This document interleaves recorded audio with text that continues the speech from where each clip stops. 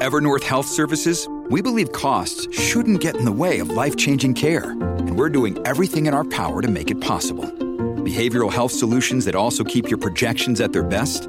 It's possible. Pharmacy benefits that benefit your bottom line? It's possible. Complex specialty care that cares about your ROI? It's possible. Because we're already doing it. All while saving businesses billions. That's Wonder made possible. Learn more at evernorth.com/wonder. I'm Connor Reid with words to that effect. Stories of the fiction that shapes popular culture. His head moved. His mouth glided up her neck with featherlight brushes to that hollow beneath her ear. Then something hot and wet. His tongue. Adeline's heart surged into a dizzying pace, and her lungs, only just recovered, sped up in concert. She opened her mouth to say something, but all that came out was a breathy stutter. All sounds and no pattern. Thoughtless sounds. Khalil took the sound as a request, and soon his mouth was on hers, hot and vibrant, firm and kneading, strong despite that terrible wound he carried. He wanted her, and it felt right. It felt fierce and free and absolutely necessary if she wanted to maintain her sanity. She'd heard that hormones could make people stupid, and she didn't care. She was going to do something stupid, and it felt brilliant. A steamy extract from Falling for Her Reluctant Shake by Amelie Berlin. As you might have guessed, it's a Mills and Boon romance novel. The style is pretty easy to recognise and to imitate or parody because it works to a very strict formula. From its front cover and the precise length of the novel to its characterisation and plot and ending, Mills and Boon romance novels are very, very predictable. Boringly or reassuringly so, depending on your point of view. But of course, this is just one type of romance novel. There are many, many more. Romance is a billion-dollar industry, and the biggest names, the likes of Nora Roberts, Danielle Steele, Joanna Lindsay, and many others, are huge best-selling authors. These are writers of what are called single-title romances, one-off, self-contained novels, published just like most novels are. Mills and Boon books, on the other hand, are designated as category romances, where novels are produced in themed series. So the extract you just heard is from the Mills and Boon medical series, where you will only find love stories set in and around hospitals and featuring doctors and nurses and so on. The author is relatively unimportant in these novels compared to the series that the book fits into. We'll come back to this and to the publishing phenomenon that is Mills and Boon's in just a little bit.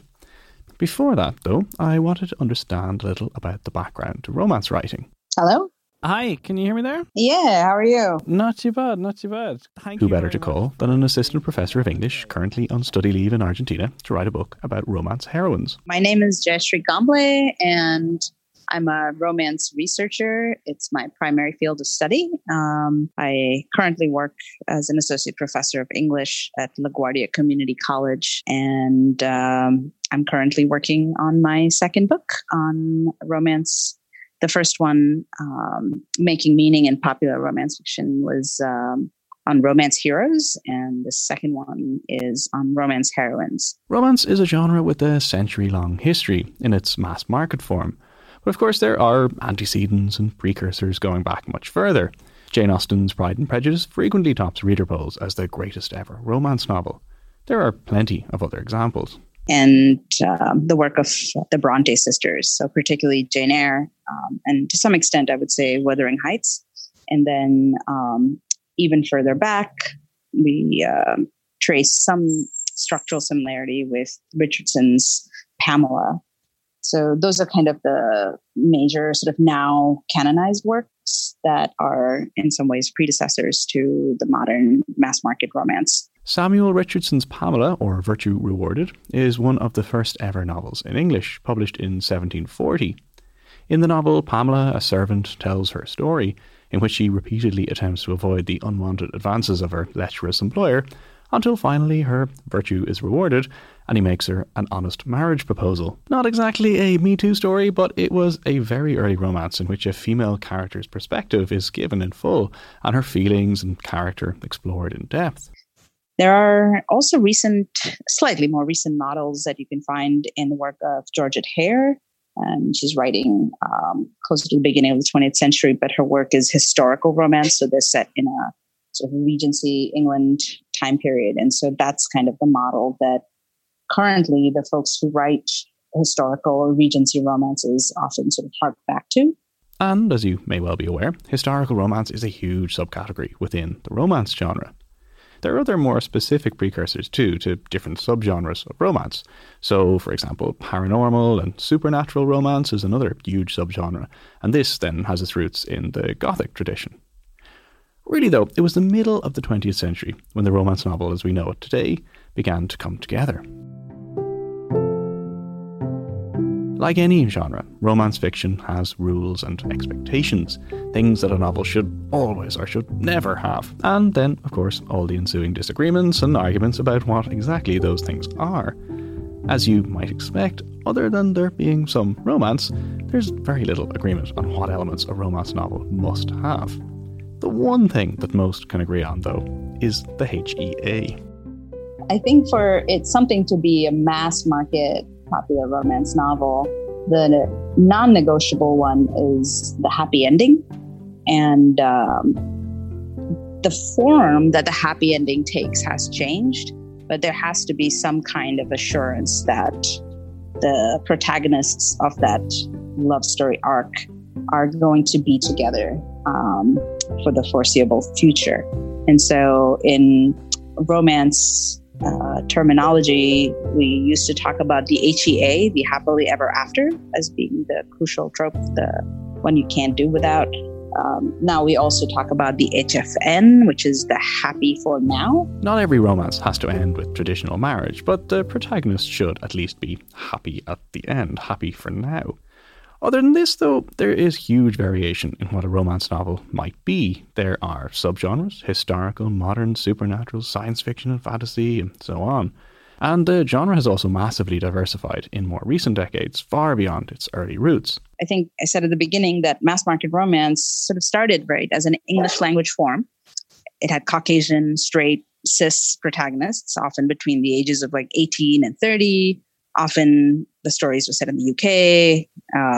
And, you know, apart from like the quote unquote colonies or Commonwealth, they were set in places that seemed like exotic, but in Europe, such as the Mediterranean. So that was kind of the early structure. The dog, by the way, was seemingly not happy with our discussion of romance novels.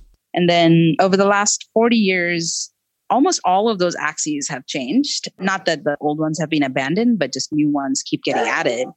And the demand for that kind of change has been very, very loud in the last few years. Even sort of the basic configuration of a young woman with an older, often, you know, much more worldly and wealthy man now has changed to many, many other types. So you can have different types of couples. There are also, though they're not quite as mainstream, but there are also many romance novels with a ménage à trois configuration. There are many more interracial relationships. There are many more subgenres within romance that prioritize other set of companion plot arcs, whether it's like solving a mystery or fighting human or non-human enemies. And then we've got like Twitter movements in more recent years, like #WeNeedDiverseRomance, which are calling for publishing entirely to sort of rethink what it's doing, to include more authors of color, more editors of color, more agents of color, and that they're asking for plots that depict, other experiences that would have been centered in the past. However, despite this diversification and variation, despite the existence of a huge spectrum of romance novels, from the predictable and cliché-ridden on one end to the innovative, original and inspiring on the other, romance does not get a good rap. There's frequently a sneering attitudes towards romance fiction, cheap, disposable rubbish read by women who don't appreciate real literature. It's an attitude that exists towards all genre fiction to a degree, but in recent decades, detective fiction, science fiction, and horror, for example, have all become a lot more respectable. They're the subject of literary criticism, newspaper reviews, university posts. This has not really been the case for romance, at least until very recently. It is far down the scale of literary respectability, and for lots of people fails the "would I like to be seen reading this on the bus" test. There are a few reasons for this. Firstly, there's just a lack of knowledge about the genre. I think there are assumptions that were made that the genre somehow, because it's about love, only has one story, and that essentially actually that there's one romance novel. And what else is there to say about it if there's just one romance novel? And so I think those assumptions and prejudices definitely might have worked against it being more key or turning more mainstream as popular culture studies blossomed. Secondly, there are reasons which have nothing to do with literature and everything to do with sexism. There's certainly some element of sexism attached to it, of course.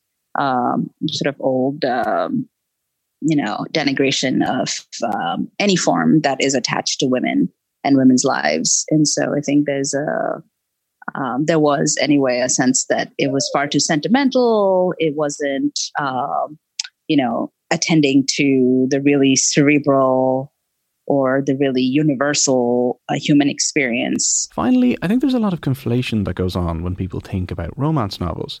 For a lot of non-readers, when they think romance, they think solely of one type of category romance, the novels they see so prominently in supermarkets and bookshops with their instantly recognisable covers. Essentially, because of the phenomenal success of Mills and Boon and other companies like it, these types of novels have, in many people's minds, become the entire genre. "Come to dinner with me anyway," he ordered her. And there was something about the way he said things, as if they were laws instead of requests, that, oddly, made her want to obey him. She had to lock her knees to keep from moving toward him. She, who was famous for her attitude problems and inability to follow the orders of people who were paying her to listen to them.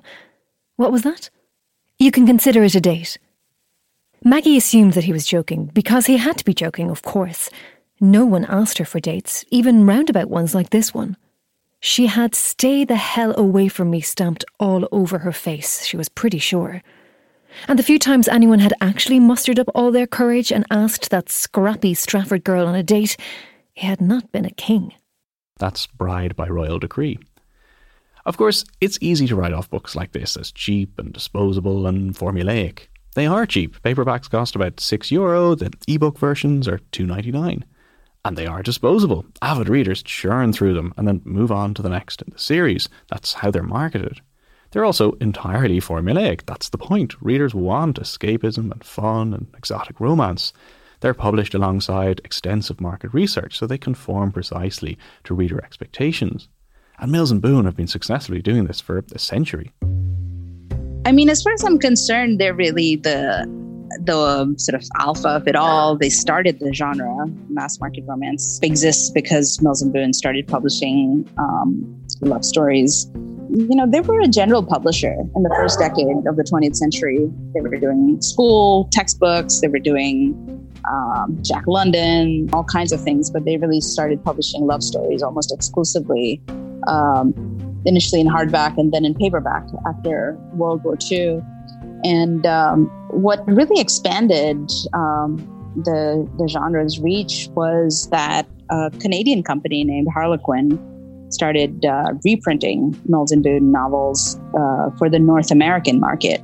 And one of the women, I think actually the wife of the owner of Harlequin, realized that the novels that sold the most of the ones that they were reprinting were the love stories. And so Harlequin really sort of created a feedback loop for Mills and Boon that helped them sort of narrow down and decide that they really just exclusively wanted to publish these short love stories. And so that's how we get the Harlequin, Mills and Boon, what's called the category romance, which are about 180 pages long.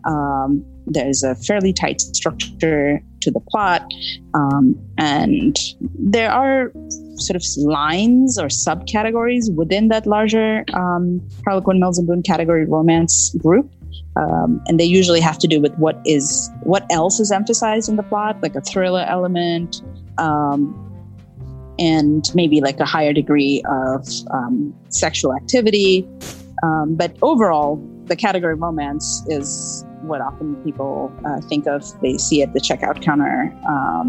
It's compact, it's numbered, and it's a novel that you will foreground the publisher and the line of that subgenre over the author. The stylization of the cover so that it had this uniform appearance, so that the name of the company was quite big, that they had a particular logo that was very prominent, then the numbering system. So, for example, there's the Dare series. Sensual love stories featuring smart, sassy heroines you'd want as a best friend, and compelling, intense heroes who are worthy of them. The Historical series. Indulge your fantasies of delicious Regency rakes, fierce Viking warriors, and rugged Highlanders. Or the True Love series. Celebrate true love with tender stories of heartfelt romance, from the rush of falling in love to the joy a new baby can bring, and a focus on the emotional heart of a relationship. And they had a subscription model. I believe they still might. And so if you were a reader, you subscribed to Harlequin Mills category romance by month. And they would send you 6 novels or 4 novels every month. And so that's how they sold them. So not only were they found everywhere else, including, I think, in the UK, but also certainly in my experience growing up in India, in used bookshops. And so they sort of had a secondary life. They kept circulating even after the first sale through this secondary system of the used bookstore. And in India, the sort of neighborhood circulating library. And so they've kind of had an extended life because of the way that they've been sort of constructed and marketed to look like they are standardized and that you can trust that what you'll get inside is this very specific structure of a love story. A Mills and Boon novel is sold worldwide every 4 seconds. Talking about worldwide international success, I wanted to take a quick break to talk about Patreon. An episode of Words to That Effect is not, alas, downloaded every 4 seconds yet. But if you do listen to this show, you appreciate the research and scripting and editing and other work that goes into it, then maybe you'd like to become a patron. If you head to patreon.com/WTTE, you can join up, get access to bonus episodes and other goodies, and help the show grow. I'll also thank you personally on the show, so you could join the list of amazing people like Rachel and Daryl and Julianne and Margaret, who have all signed up most recently. So that's patreon.com/WTTE. Back to the romance. So the conflation of different types of romance novels also happens, I think, with so-called bodice rippers. So these are the novels from the 70s and thereabouts with particularly distinct covers. You know, the young virginal woman with heaving bosoms, the brooding man with flowing locks grasping her in his arms. There are some photos on the website if you want to have a look. The sex in these novels was a lot more graphic than in previous decades, and the rape fantasy was a central part of it. An aspect which, pretty understandably, gives romance fiction a very bad name, even if these are very much a historical part of the genre by now. Incidentally, the brooding man with the flowing hair on the cover of lots of these novels from this period was the famed Fabio Lanzoni, known simply as Fabio. The Italian model and actor became renowned as a cover model for romance novels throughout the 80s and 90s. His subsequent career has involved multiple cameos in film and TV. He was in Zoolander, for example, if you remember.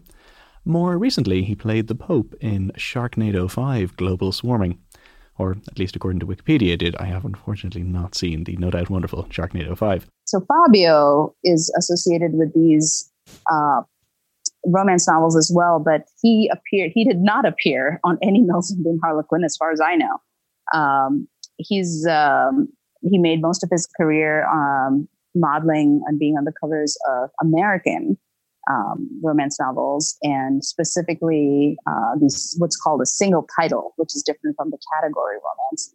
So single titled romances written by authors like Johanna Lindsey, who passed away recently a few months ago. And so it's actually her romance novels that made Fabio the household name that he is now. Johanna Lindsey is a major name in romance fiction. She was one of a number of hugely successful and prolific international best-selling romance authors. For many people, though, the name that is most associated with romance is Nora Roberts.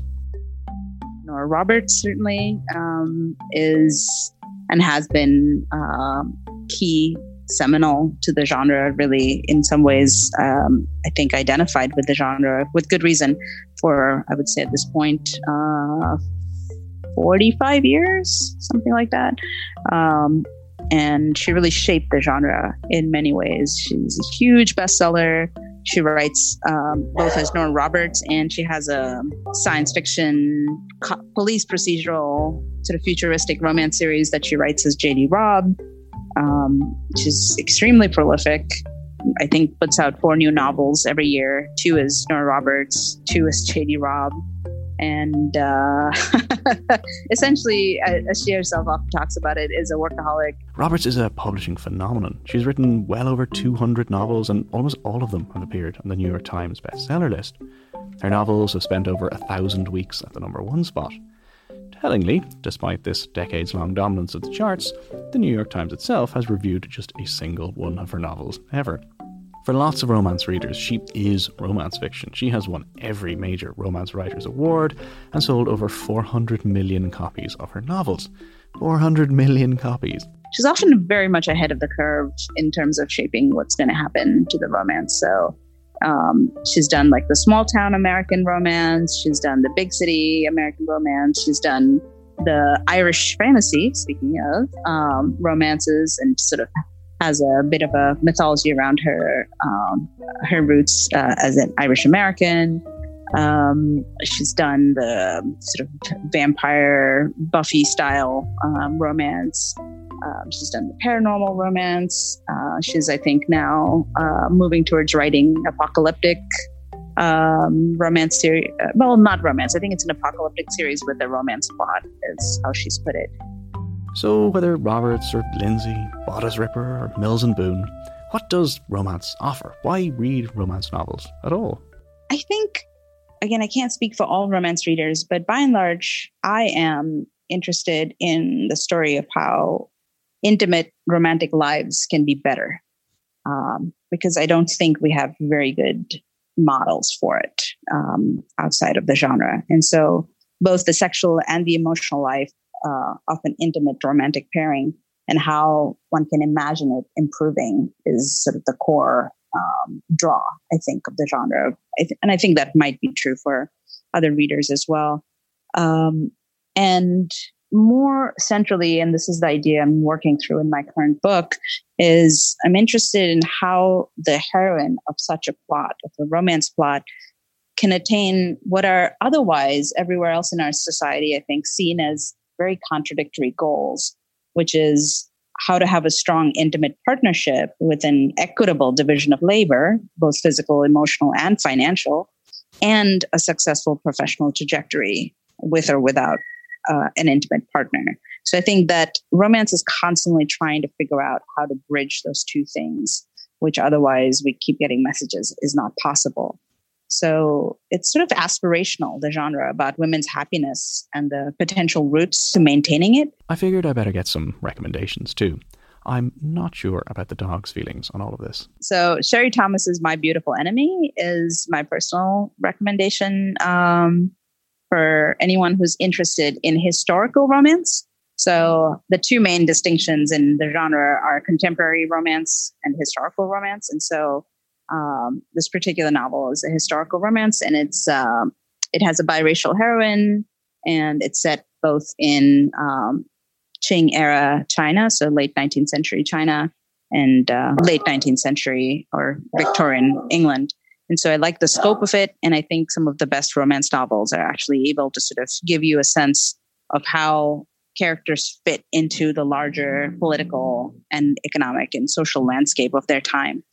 And I think she's done a great job of that. The other major one I want to mention is Beverly Jenkins, who's an African-American romance author and has been writing African-American romance for a long time, despite the industry and the gatekeepers often saying that there was no market for it, no one wanted to really read it, et cetera, et cetera.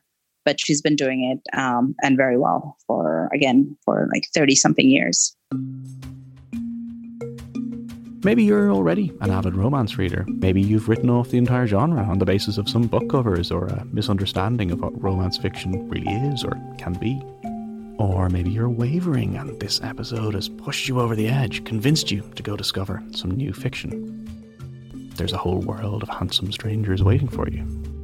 She'd already accidentally made eye contact with Hot Stuff in the swanky suit today, and many more times since he'd started taking her train. It was hard not to.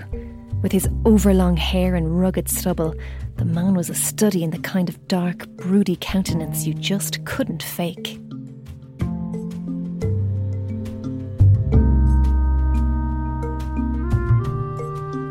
That's it for another episode of Words to That Effect. Thank you so much for listening. For links to all of the books mentioned, further reading, amazing romance book covers, and lots more, head to the WTTE website, which is wttePodcast.com. You can also find links to the Patreon page there if you'd like to support the show and get access to bonus episodes and other nice things. If you can't do that, maybe instead you could simply tell someone about the show. Send them a link to the show, recommend it in person. I would really appreciate it. A huge thanks this week to Professor Comblé. I've put links to her work on the website, and her as of yet untitled work on romance heroines should be out later this year. The International Association for the Study of Popular Romance is another place you can head to for more info. That's at iasbr.org, and I'll put a link to that on the site too. Thanks also to the amazing Amy O'Dwyer, who voiced all those lovely Mills and Boon extracts you heard. Music this week was from Blue Dot Sessions. And finally, you can follow the show at Words to That Effect on Instagram and Facebook. And I'm on Twitter at CEDReid, CED or EID. And that's it. I'll see you in 2 weeks. This podcast is part of the Headstuff Podcast Network.